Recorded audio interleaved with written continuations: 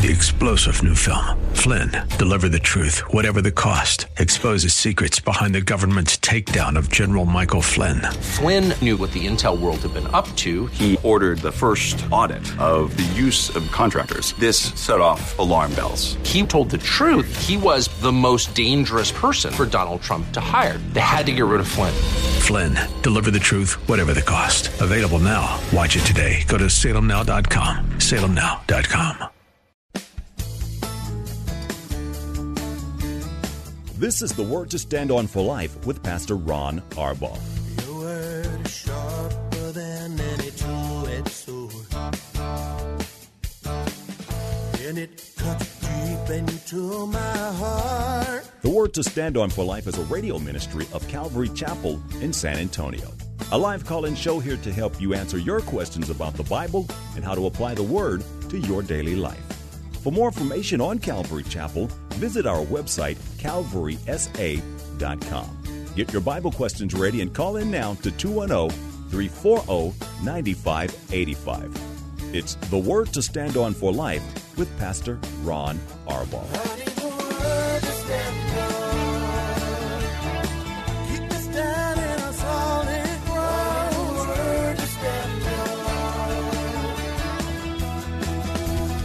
Welcome to the program. Thanks for tuning in. I'm Pastor Ron Arbaugh from Calvary Chapel in San Antonio, Texas, and this is the Word to Stand On for Life, a program dedicated to taking your phone calls, answering your questions, Bible questions, questions about stuff going on in your life. And because it's date day, you can ask Paula any other kind of questions that you have. All you need to do is to call us. Area code 210-340-9585. If you are outside the local San Antonio area, you can call toll-free at 877-630-KSLR. That's 630-5757. You can email a question by emailing questions at calvarysa.com, or you can use our free Calvary Chapel of San Antonio mobile app. And as always, if you are driving in your car, the safest way to call is to use the free KSLR mobile app. Hit the Call Now banner at the top of the screen, and you will be connected directly to our studio producer. Paula, thanks for being here today. You're very welcome. So, what's up? We got a phone call waiting, so just quick introduction, say hi. Oh, well, hi. Yeah. Thank you for praying. I heard you say that yesterday for the pastor's wives, and we had a great, great time. And for the next couple of Mondays, we'll be, because there's 10 of us, you know, they have something to say, and we only got an hour. So for the next couple of weeks, the pastor's wives will come and share a little reflection for the ladies of our church. And that's on the Monday night studies? On the Monday night studies. Yeah, well, cool. Very, very cool. Yeah. Well, before you get wound up, sure, let's go to a phone call. We got Ron from Converse on line 1. Ron, thanks for calling early. You're on the air. Hello, Pastor Paul and Mama Paul. It's so good to hear from you both, and it's a joy. Extra Thanks, Ron. Joy. When you two are together, it's like it's God's plan right here, just for all of us to enjoy. And I knew that you would bring some clarity to the fact that there will be those that are left behind. And as far as I know, it will be possible to make it to heaven if you've been left behind. As far as I believe I know that it's going to be as difficult as a bowl of thorns and thistles to eat for those that are left behind in the government and the Antichrist, and it's just going to be horrendously horrible from what I understand, and that's where we don't want to be, and that's why we are where we are in the Word. But as far as those that will be left behind, what are I need you to bring some clarity, because this comes up from time to time, and it becomes a point of usually there's differing thoughts on it, but if I'm not mistaken, there'll still be a chance for those that are left behind. It's going to be beyond difficult. They might even have to give up their life. But I understand there's going to be more that will harden their hearts, just like Pharaoh did. There's going to be that they're going to know what they have, what they had, what they could now do, but they won't. Their hearts are going to become stone, and yet there will be a remnant, even of those that were left behind, that that will come to Christ. And I just needed to hear from you both and to have you bring clarity to this topic. Thank you, Ron. I appreciate it very, very much. I like talking about this. One of the things, Paula, that we look forward to, and you've heard me say this, the time after the rapture with the people that are left behind is going to be the greatest revival in the history of the world. 144,000 Jewish evangelists. Think about 144,000 Apostle Pauls who can't be killed. I mean, they can't be hurt because God is protecting them. They're going to have supernatural power, not huge extremes, but they're going to have power to be able to contend against demons and the enemies of God. But people are going to get saved. It's going to be the most exciting time ever in the history of this world. But Ron is right, because the one thing that they're going to have to do is reconcile with the fact that they're going to have to give up their lives. It's going to be a huge number. You can take all the revivals that we've had in the world up to this point, Ron, and they pale in comparison to the scope of this revival. And the consequence, though, for being left behind is that their life is going to be taken. They're the martyrs under the altar of God, crying out, "How long, O God, do you avenge our blood?" So, those who are left behind, unbelievers, a lot of them, because of our witness, because of we talking to them about the rapture of the church, they're going to realize that they missed out, and they're going to come to faith in Jesus Christ. And the Holy Spirit is going to be at work. It's just going to be very, very, very difficult, and they will give their lives. Want to add anything, Paul? Yeah, like you're saying, I think because we've witnessed so long, because we tell our very own kids, we can't imagine heaven without you. But we also tell them when the rapture happens and we're taken out of here, remember, you still have a chance, but it's going to be difficult. So we really inform them of the same question that you're asking, Ron. We're already answering that question. So when it does happen, they'll be able to say, "Oh, man, Mom and Dad tried to tell us." I mean, our dad was a pastor, and we didn't pay attention. And so that's going to happen around a lot, I mean, they saw the change. I'm sure your family and friends have seen the change in you too, Ron, of before you became a Christian, and now this heart, you probably didn't care about people before, and now your heart is just aching for any and everybody who will be left behind, who will have to go through this. They've seen that change, and man, I weep with you for those who will be left behind. And then those who harden their hearts, because that eternity is just the beginning of a different whole great tribulation that lasts forever. Yeah, and Ron, I would add one other thing. I would add that your comment about people hardening their hearts, they're going to sell their soul. Literally, they're going to take the mark of the beast. They're going to know what they're doing. It's going to be a conscious free will choice, and they're going to do it for a bowl of stew. And I use that metaphorically, because to be able to buy and sell and eat, they're going to have to take the mark of the beast. And I've had people arrogantly say, well, if you turn out to be right and the church is raptured and I'm still here, well, then I'll believe. And I ask them the question, look, if you won't believe now while it costs you nothing, what makes you think that you're going to believe when it costs you everything up to your life? And the numbers of people that are going to reject Jesus Christ just overwhelm the numbers of people who are going to be saved. And yet, from our perspective, it's going to be a great revival. And back to my comment, Ron, I told Paula, it's so exciting. I mean, people getting saved, and I mean, life is, I almost wish I could be left behind. And I know I can't be left behind, but I really don't want to be left behind. No, and Pastor Ron, seriously, if you pray that and the Lord would somehow say, "Okay, I'm gonna let you go," I am not praying that with you. That's one of those ones where Jonathan and the armor bearer, you go ahead and be in the great tribulation all you want to. I'm going with my first husband on this one.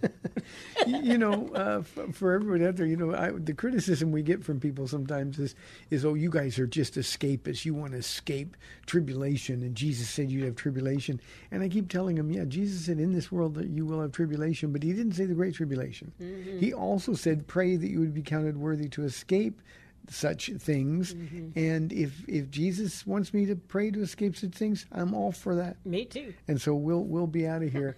But the one thing that we can do, Ron, is leave this testimony. When we're gone, the only way out of it is Jesus. It'll cost you your life, but the only way out of it is Jesus. Yep. Ron, thank you for the call. I appreciate it very, very much. Mm-hmm. Okay, Paul, it's your day. Okay. I'm going to take a nap. Go ahead. Just put your thing on recliner. No. I also want to remind everybody, too, because it's coming so fast. What, we have 2 weeks now? Oh, no, it's 2 weeks from Saturday. Yeah, 2 weeks and two days, huh? Yeesh. Joy of Jesus. Yeah. It's one day and a wake-up after those 2 weeks. That's right. One day and a wake-up. And Joy of Jesus is coming, and the church is all excited. Even those people who, they've never been to one, they're like, I'm going this year. I've heard about it. I don't know what to expect, but I'm going. So, yeah. Yeah, next week, Paul, on one day, we're going to have Pastor Juan on. Pastor Juan is our Joy of Jesus pastor, and we're going to talk about Joy of Jesus. And honestly, we're a little bit nervous because we haven't done it for a couple of years because of COVID, and the city surprised us a little bit and granted us the permit. And so we're a little ill prepared, even though we've done this for 23 or 4 years. We're a little ill prepared. We're trying to put a lot together quickly. But for all of you in the audience, we'd love to see you out there. You want to have your mind blown and see the Holy Spirit at work through the church. Travis Park, October the 22nd, from 11 o'clock until 3 o'clock in the afternoon. It's an amazing demonstration of the love of God. And there'll be thousands of people at the park, hundreds and hundreds of people from Calvary Chapel serving. And it's always a neat time. So put that on your calendar. We would love to see you. Yeah. You know what I just thought of? I better get I got Apple TV so I could put my my dance routines on there because the Calvary kids, I emphasize the kids, Bible school dancers will be performing and so I better get myself together, right? Because I'm old. The kids, they have no problem remembering all the moves. Me, I got to see him again, start getting in some shape. My left hip already hurts today. So the just for general information to put out there, Paula, we'll have food, of course. We give away clothing, so much clothing, and really, really nice stuff. We're ministering primarily to the homeless population down there, but there's lots of people that will be there that aren't there, and they get ministered to as well. But we'll give people haircuts for some of the people. That to me is the most fascinating place to hang out because you get to see a physical transformation while we're talking to them about Jesus, and the people are really grateful. Makeovers with makeup and nails and things like that for the ladies, and some of the men come out there and want their nails and stuff done too. But our multi-medical clinic will be out there. Our staff. We'll we have some massage people too. Yeah, massage people. They bring their little chairs. But I love the fact that our doctors go out there and nurses and they take care of people in the homeless population and people that aren't taken care of every year. They end up sending people to the hospital. So it's this very thing. We give away free bikes and make bike repairs for those down there that have bikes. And when we say we give away free bikes, we can give away hundreds and hundreds. We just don't have time for only 40, 50 bikes will be given away into the homeless. That's a wonderful, wonderful blessing. But food, coffee, worship teams will be out there. We'll have some performers. The people out at the park, Paula, they like rap and hip hop. So we'll have some of our people out there doing that. Pastor Juan will give the gospel message in English and in Spanish. So, I mean, it's just really an amazing time, and it really has to be seen to be believed. Yeah, and everything is free. Everything's free. Everything is free. That's awesome. All right, so I'm going to talk a little bit about... I didn't say the clown ministry. Ooh, the clown ministry. Yeah, we have clowns and Yeah. stuff like that. If you need eyeglasses. Yeah. And by the way, we also have a secure place, a super secure place for your kids. Yeah. So you can check your kids in. They'll have fun, play games all afternoon, and you can be out in the park serving the Lord. So it's family thing. It's family day. It's a great day. Okay, so I'm not going to give you a whole lot on our Pastor's Wives retreat because we're going to be doing some reflection time and people can tune in on Monday nights, but no pressure.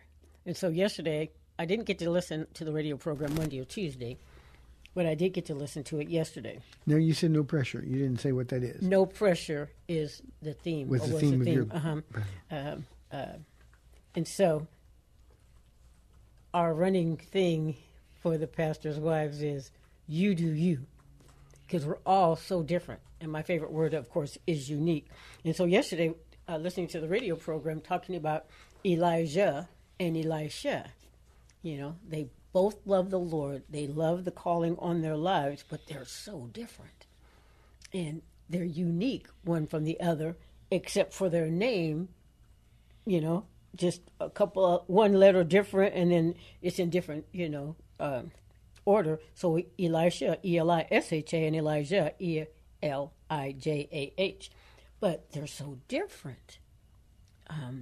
But there's no pressure on either one of them to be different. And Elisha served under Elijah for 10 years. And yet they maintained the difference in their personalities and in their style. Same as Pastor Ron and his crazy wife.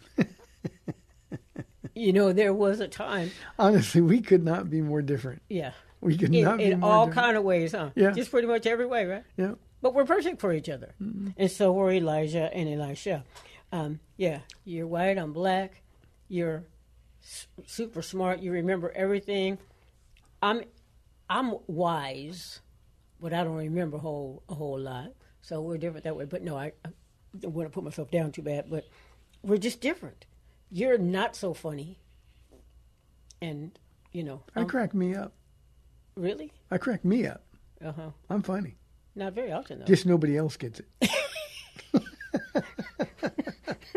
Yeah. Seriously, I walk around most day laughing. Yeah? Yeah, but nobody else gets it, so yeah. I keep it to myself. Yeah. I can see pretty good, and you can't. I mean, you will say, that looks like so-and-so. I'm like, well, okay, if you say so, but, but you can hear really well, and I'm like, what? So we compliment each other very well. Yeah. Anyway, Elijah and Elisha. Elijah was a little more serious, and he loved people, but it just didn't seem like it. Yeah, it didn't seem like it at all. And he didn't want to be around people. He spent time alone. Elisha is exactly the opposite. Mm-hmm. You had a guy here one time says, Pastor Ron, do you have to like people to be a pastor? Yeah, you do. You gotta love them. But Elisha wanted to be with the people, and in sort of a different way. I have that personality where I like to be around people. When at church, it's family reunion time for me. For you, because you studied, and I know there's a spiritual warring going on because the enemy hates you. I'll just let you know. The enemy hates you because you're bringing God's word, his heart, and his mind, wanting people to get it. You used to say that all the time. I want you to get it, knowing how much the Lord has for you. That obedience nets rewards. And you would just say, if you will, like with Cain and Abel, if you will do what's right, will it not go well with you? That's what you're trying to say. And me, I have the personality of being around the people to say, you heard what he said. Now, come on, let's do it. Come on, let's do it. Where with you, if you say, just do it, it's kind of like, I know he means well, but, it's kind of hard. And so the crazy lady with the personality of, come on, let's make it fun in doing this. I've always been amazed. I say something and people automatically take it the wrong way. you say something I get punched for, and people just love you for it. That's just the way the Lord has made. Thank you, Paula, for being real. But see, that's good. We have different gifts, complementary gifts, and we use them. For me, this is a battleground. Yeah. This is war. Yeah. And I'm serious about what I do. I enjoy it. I love it, and I love the people. Yeah. But this is for me like a football game. Once the ball gets kicked off, it's war. Yeah. And I want people to understand the seriousness of it. Yeah. And you have the gift of bringing a lightness to it that God has used remarkably over the years. And you do and say some things that I'm just shaking my head. I think, oh, Lord, I could never do that or say that. and he uses it over and over and over. And I really wish I was more like you. And I'm starting to be a little bit more, like I told you today, I want to be more serious. Less of me in it, because I realize I got this personality that he gave me, but it still should be him living his personality out through me. I don't want any of me, really, like, I'm kind of ghetto, and I guess that's okay sometimes, but there's other times when it's like, be sure that you're rightly representing the Lord. Don't let any of what you perceive as your personality being used by the Lord is the important thing. You understand what I'm saying? Yeah, I don't think you're ghetto at all. So you don't. I don't agree with that statement. Yeah. But it just your seriousness is different than mine. Okay. And you have a personality. I don't. Yes, you do. You have a style. I have none. You do. So it's just one of those things. Paula, let's take a break. We got Jimmy on line 1 from San Antonio. Jimmy, thanks for calling. You're on the air. Hey, Pastor Ron. Hi, Jimmy. Hi, Jimmy. Hi, sir. Hi, ma'am.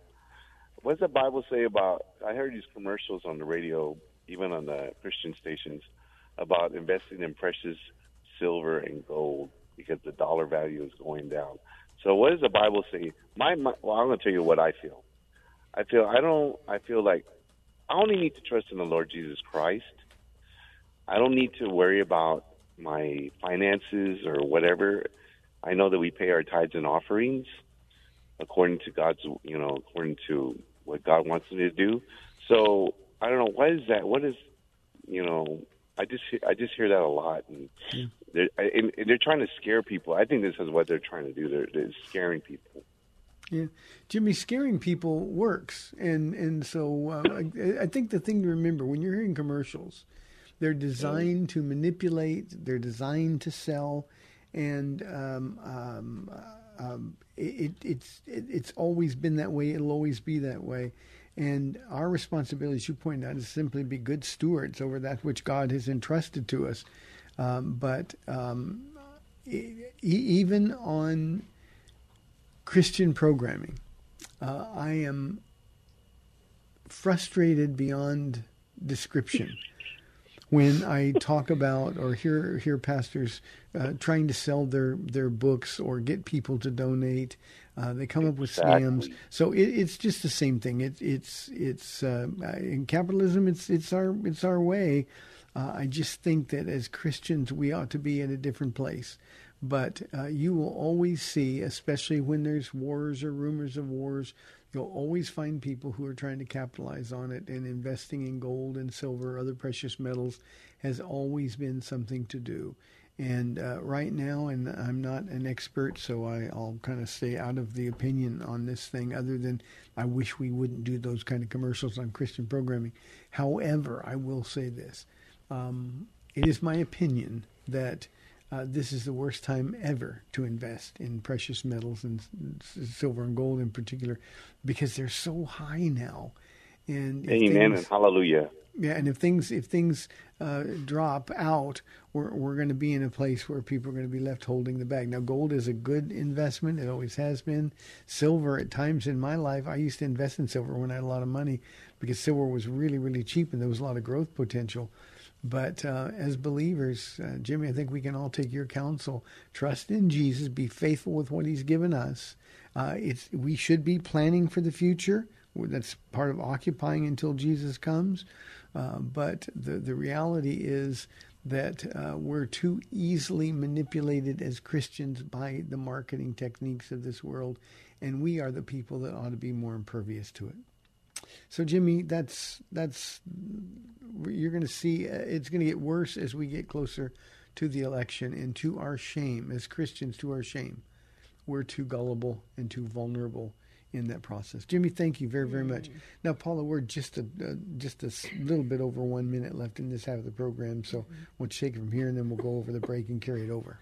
I'm with Jimmy because I'm thinking as the election is coming, more and more political commercials, of course, and now when I turn on even my Christian radio programs, the pastors are talking about politics, how to vote, and all this kind of stuff instead of talking about Jesus. It's just, I've been turning down the volume. Yeah. Yeah, I think you have too. Yeah. So, babe, are Christian radio stations owned by Christians? Because I know a whole lot of Christian bookstores back in my day weren't even owned by Christians. By and large, they're owned by corporations. And in many cases not run at all by Christians. So that's the business world. There you go. Okay. Well, Paula, we've got 30 minutes left in the program. 340-9585 or toll free 877-630-KSLR. This is the Word to Stand Up for Life, the Day Show. We'll be back in 2 minutes.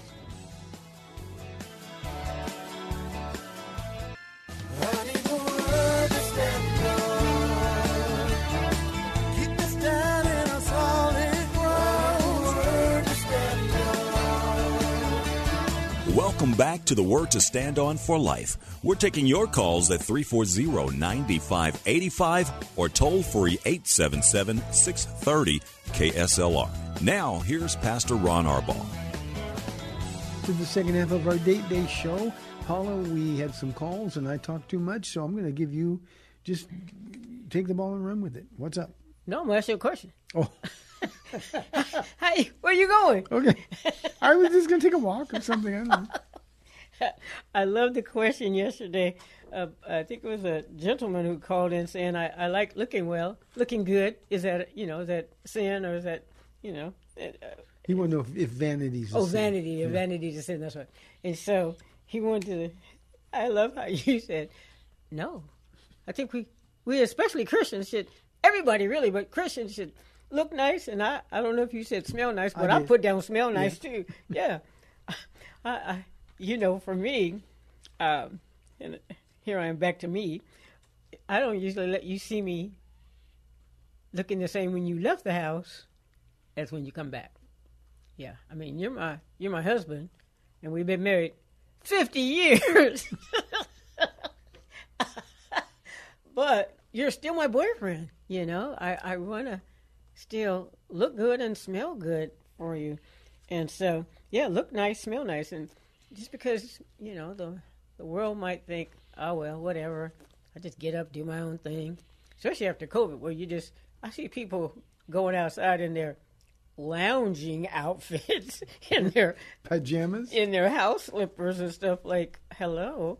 But no, we should put in an effort to look nice and to smell nice, especially Christians. I mean, who wants to run up against somebody who's just not caring? Well, I told you, we talked about this in another context. I don't understand people that don't care how they look. Yeah. I just don't understand that. You want to do the best you can. You get a car, you wash it because it looks crummy dirty. And you have a house, you clean it because, well, it needs to be clean. And the same thing is true, as J. Vernon McGee used to say, if the barn needs paint, paint it, when he'd get these questions about women wearing makeup. Yeah. And I'll never be, I like to understand where people are coming from. I simply cannot understand people that just don't care how they look. It's just not a big deal for them, and whether they comb their hair before they go out or whether their clothes match or anything like that, I just don't get it. So, I don't know. Different strokes. Anyway, I just thought that was kind of, what? Yeah, no. Sir or ma'am, whoever wrote that question in, good job. You my best friend.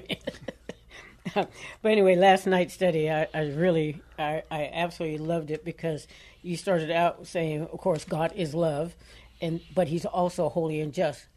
But the part I really loved starting out was God is trying to call people back to Himself. And, having this platform of this live radio program and Christians maybe staying at home. Maybe some have sinned so much that they don't think God's arms are still open wide to them, and He's calling them back to Himself. Yes, to Himself, to repent and have fellowship with Him again in praying, but He also is calling them back to Himself to be back in fellowship. And so I loved how you started off, and that people need to know that He's not mad, but He's sad. Yeah, and Paul, even the consequences that we face, God is both good and stern. Mm-hmm. He disciplines those He loves. And the purpose in disciplining us is to let us have to deal with the consequences, so we get to a place where we have no one to turn to except Him. Mm-hmm. And that's God being kind to us. And too often we take the approach that, well, I can't believe God's not answering my prayers. I can't believe God let this happen to me or that happen to me. It's just God saying, no, I'm still here. I'm out here. And the story began with the Shunammite just coming back into the picture. Mm-hmm. And chronologically it didn't go where it is in 2 Kings chapter 8, but there's a reason the Holy Spirit puts it there. And because in the first 6 verses of chapter 8, it's God is so good. God is so good. I can't believe God takes care of us this well. And then from verse 7 through the rest of the chapter and most of the rest of the book of 2 Kings, God is going to be judging people because He loves His people and He's calling them back. He sends prophet after prophet to them. They don't listen to the prophets, so they reap what they sow, but there's always that one motivation: I want my people to come back to me. Mm-hmm. And we struggle with, why is God so nice in the New Testament? Jesus, the Lamb of God who died for the sins of the world. Grace, grace, grace. But why is He so mean in the Old Testament? I mean, it's exactly the same God. And in 2 Kings chapter 8, we saw both of those personality traits on display. Mm-hmm. That's in the Old Testament. Mm-hmm. Yeah. So the New Testament, the Old Testament God, same God. Yeah, and in fact, we see that in the New Testament we see Jesus who didn't come to judge the world, but that through Him the world might be saved. Mm-hmm. Jesus who was patient and unwilling that any should perish. Mm-hmm. And then we see Jesus of Revelation chapter 19 who comes and destroys His enemies with a word. Yeah. So it's the same God, mm-hmm. and we just sort of categorize Him differently according to what we feel emotionally He needs to do for us at the time. Yeah. And I think that's one of the reasons I think 2 Kings 8 was so important. I love the Old Testament. I used to think, Revelation was spooky, but I always loved the Old Testament, thinking, okay, except for that part when, He killed babies and children. I mean, babies and the women. I'm thinking, well, they didn't do anything. But then to understand His character was those who were innocent, the babies, never would experience, idol worshiping, and they would be with Jesus forever. And the people who were adults made their decisions. And so I understood, And He waited on the adults until their sin was full. Yeah. Meaning there was no turning back. Mm-hmm. So what God did by judging them in the Canaan expedition, mm-hmm. What God did by judging them was allow those children who, had they been allowed to grow up, would have been idol worshiping and spend eternity in hell. Mm-hmm. He allowed those children to come to heaven. Mm-hmm. Yeah, that's kind of what you were talking about last night too. That Ahab and his children just did evil after evil, and they just passed. Well, Ahab and Jezebel's kids. I mean, and he had a good dad. So it's just so weird how you can have all the right things. You can You know, and we say this, people say this all the time. I grew up in a Christian home, and yet their lives are just horrible. I grew up in a Christian home, and yet I'm living like this. God knows me. He knows my heart. Well, we need to be living the life.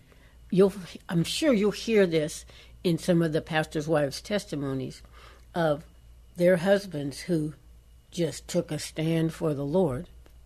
And as a result, their kids totally know, like Ron's call, if they, for some reason down the line, make the wrong choice and never repent, it's not going to be on these dads. And the wives, the mothers, are grateful that their husbands are so, I want to hear, well done, good and faithful servant. So they're taking it's not their job, they're taking the responsibility to lead their families to Christ each and every day. You know, Paula, one of the things, I made people upset last night, I might as well make the radio audience upset.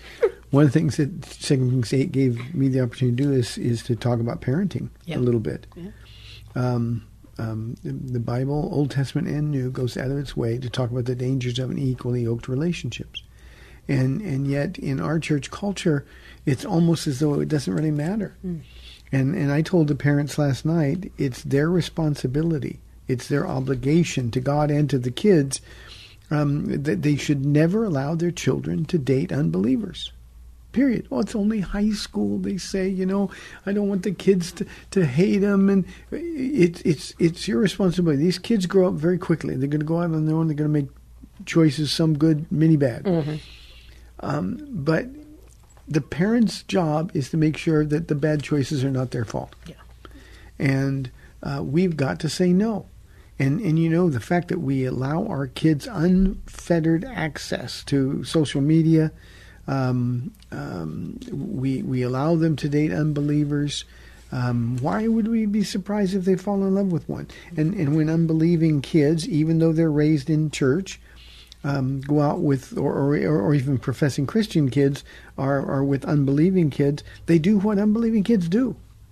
And why are we surprised? I got so frustrated. I had a parent, this was not directly to me, but through somebody to me, say, well, you know, I know my daughter is not living for God, and I know that she's doing the wrong things, but, you know, she answered an altar call and got baptized, so I'm counting on God to take that into account.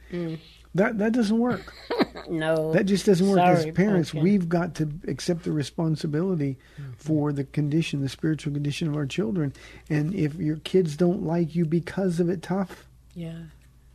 And that's our job, to be their parent, not their friend. Yeah, and eternity is a long time. I'd rather spend eternity with, for instance, Ronnie, when he said, oh, Mom, you know, I did that altar call thing. Basically that kind of an attitude. I did that altar call thing. I said, boy, you have never lived a day for the Lord. You know, well, Mom, why are you busting my bubble? Because I'd rather your bubble be bust here than when you get to heaven. And everybody will get there because every knee will bow and every tongue confess. I don't want you to confess, oh, man, my mom talked about Jesus, the real Jesus.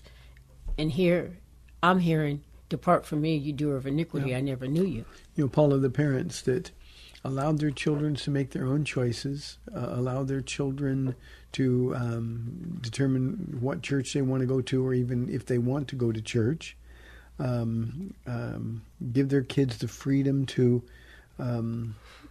do what they want instead of enforcing that they do what God wants. Those parents are going to stand before the Lord one day, and He's going to say, how could you do this? Yeah. I gave you stewardship over this child, and you didn't lead this child to me. And, you know,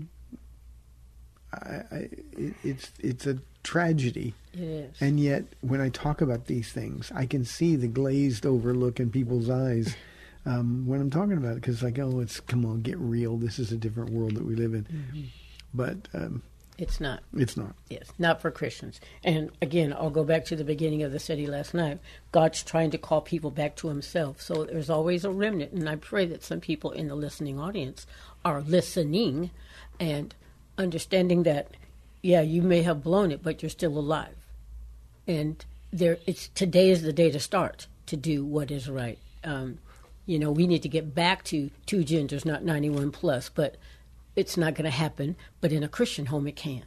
It not only can, it has to. Yeah. It just has to. It's our responsibility as parents. Mm-hmm.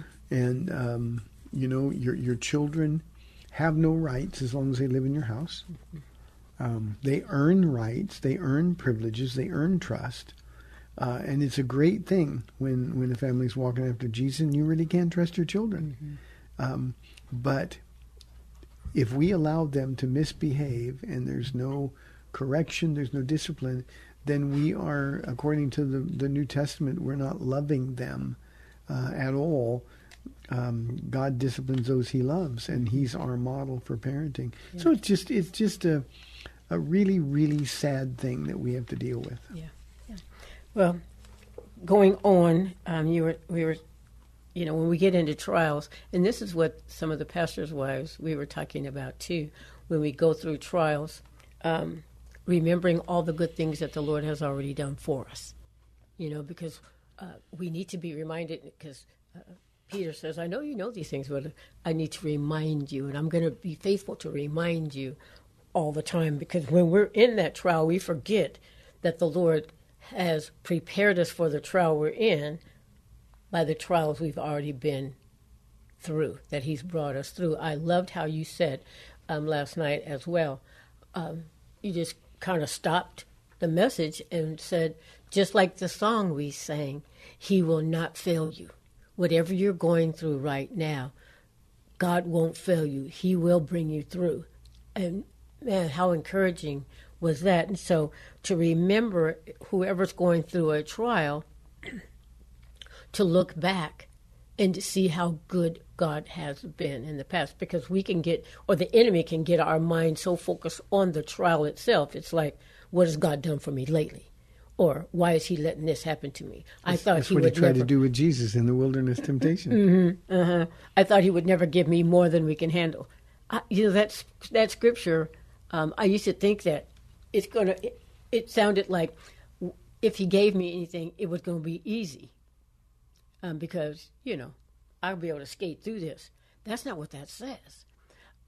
It's saying he's not going to give me any more than I can surrender to him, that he can handle for me. It's like, Lord, you know my weakness. But this scripture came up many times too. In my weakness, he is made strong. When I can say, okay, God, I can't figure out how to fix this. I can't figure it out. And you said last night too, just as God controls nature, he also controls the circumstances. So why would I try to take control myself? I can't fix it. But Lord, you have me here in this trial at this time for my benefit and your glory. Romans 8:28. And that song, when you said that last night, even when I don't see it, you're working. Even when I don't feel it, and I'm talking about the Lord, you're working. You never stop. You never stop working. I have to remind myself of that, and the pastor's wives and us together were reminding ourselves of that very thing and how encouraging it was. One of the things that is frustrating for me, Paul, is that we look at trials when we're in them like it's something unusual. The New Testament writer said, this isn't unusual. Mm-hmm. Don't look at this as like you're the only one going through it. Mm-hmm. This is normative. Yeah. Trials in life, saved or unsaved. Yeah. Trials in life. Mm-hmm. The difference is we who belong to Jesus don't have to go through those trials alone, and the rest of the world does. And I think as Christians, we need to stop praying to be delivered from trials.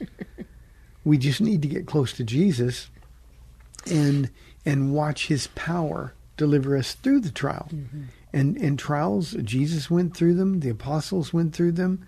You read 2 Corinthians 11 and 12 and see what Paul endured. We don't really go through those kind of trials. Mm-hmm. We think it's a trial when somebody looks at us crossways or when somebody misunderstands us.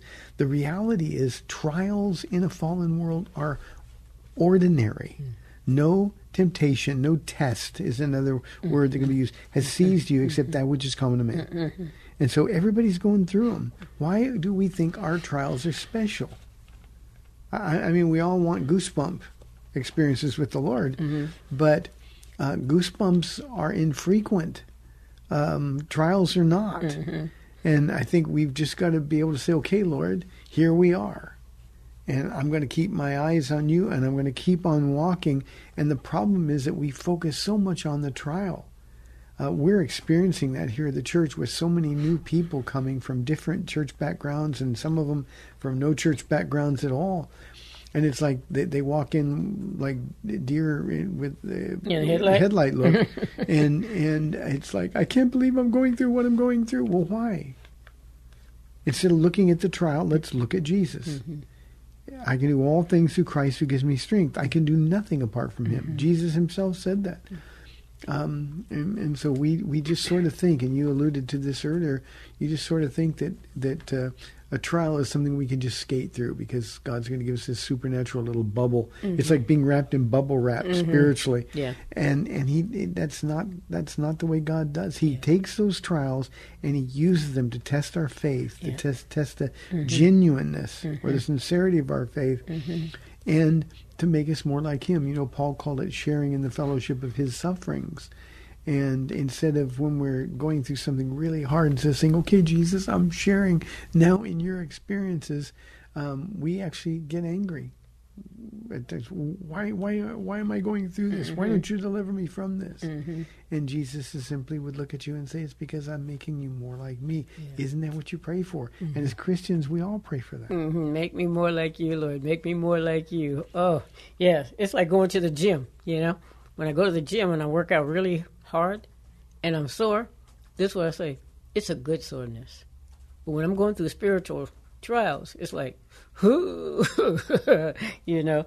But he's developing spiritual muscles in us so that we can be used, like, to be able to turn around and say, I can comfort you with the comfort I have received from Christ. Because, again, like you said last night, you'll make it through.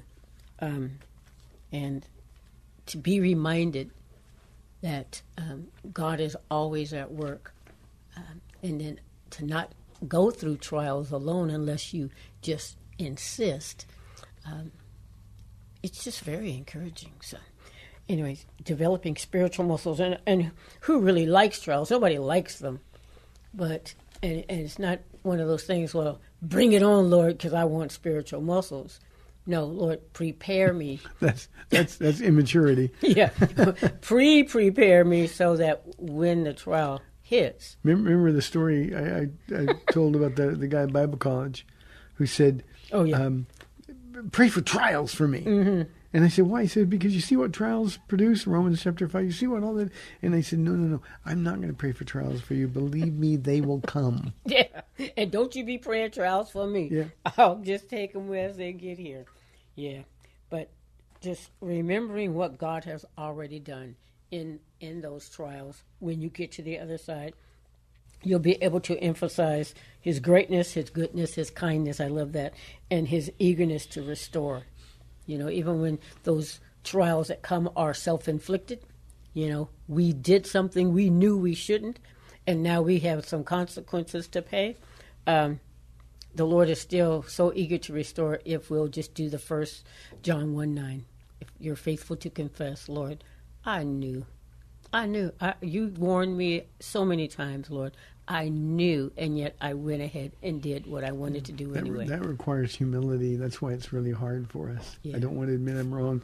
I don't want God to know I'm wrong. He knows everything. He knows everything. And his arms are outstretched to you. Yeah. So, Paula, now we this half hour's gone so fast. We're inside 3 minutes. So, just keep short accounts with the Lord. You know, when you blow it, you know it, and so just say, Lord, and He knows it too. And when you do that, no excuses. No excuses. Lord, I blew it. Not I blew it, but or well, here's why I did it. Yeah. None of that. Yeah. That's not confession. Genuine. Yeah. Yeah. But just keep short accounts, accept responsibility, and then accept grace. Yeah, I know. I love like it. that. No pressure.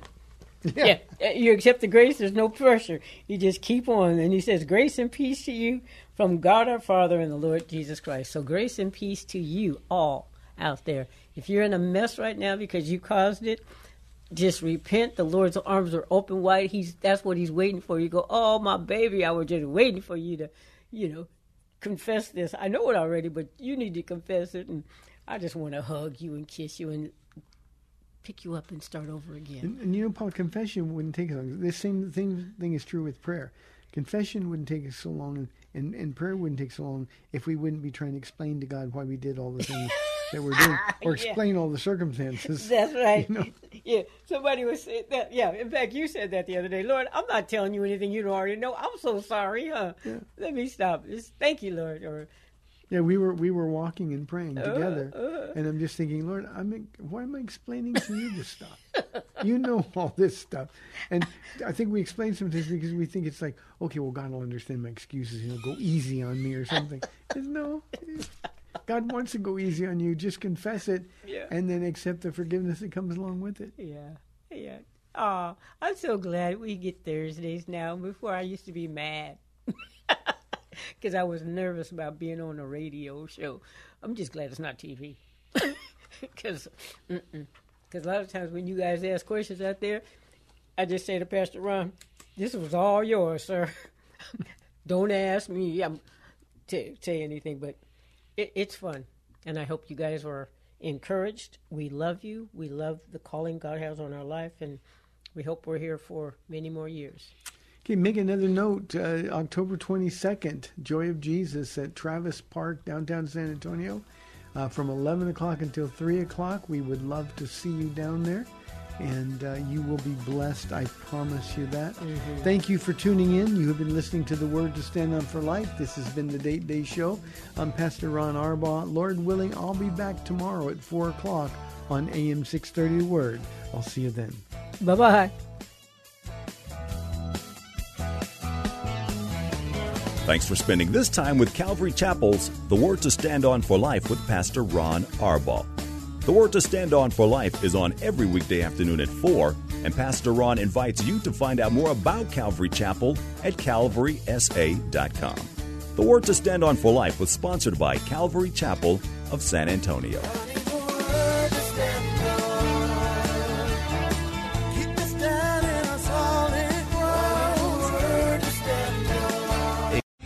Three-star General Michael J. Flynn, head of the Pentagon Intelligence Agency, knew all the government's dirty secrets. He was one of the most respected generals in the military. Flynn knew what the intel world had been up to. He understood its funding. He ordered the first audit of the use of contractors. This set off alarm bells. The explosive new documentary, Flynn, Deliver the Truth, Whatever the Cost, uncovers the facts behind this scandal. Flynn told the truth. He was the most dangerous person for Donald Trump to hire. I find out the worst enemy that I'm going to face in my life is right here in America. They took my assessment and they wanted me to change it. And I was like, I'm not changing it. They had to get rid of Flynn. With in-depth interviews, archival footage, and never-before-seen personal records of the man behind the headlines. I just felt like I was drowning. Flynn, Deliver the Truth, Whatever the Cost. Available now. Watch it today. Go to salemnow.com. salemnow.com.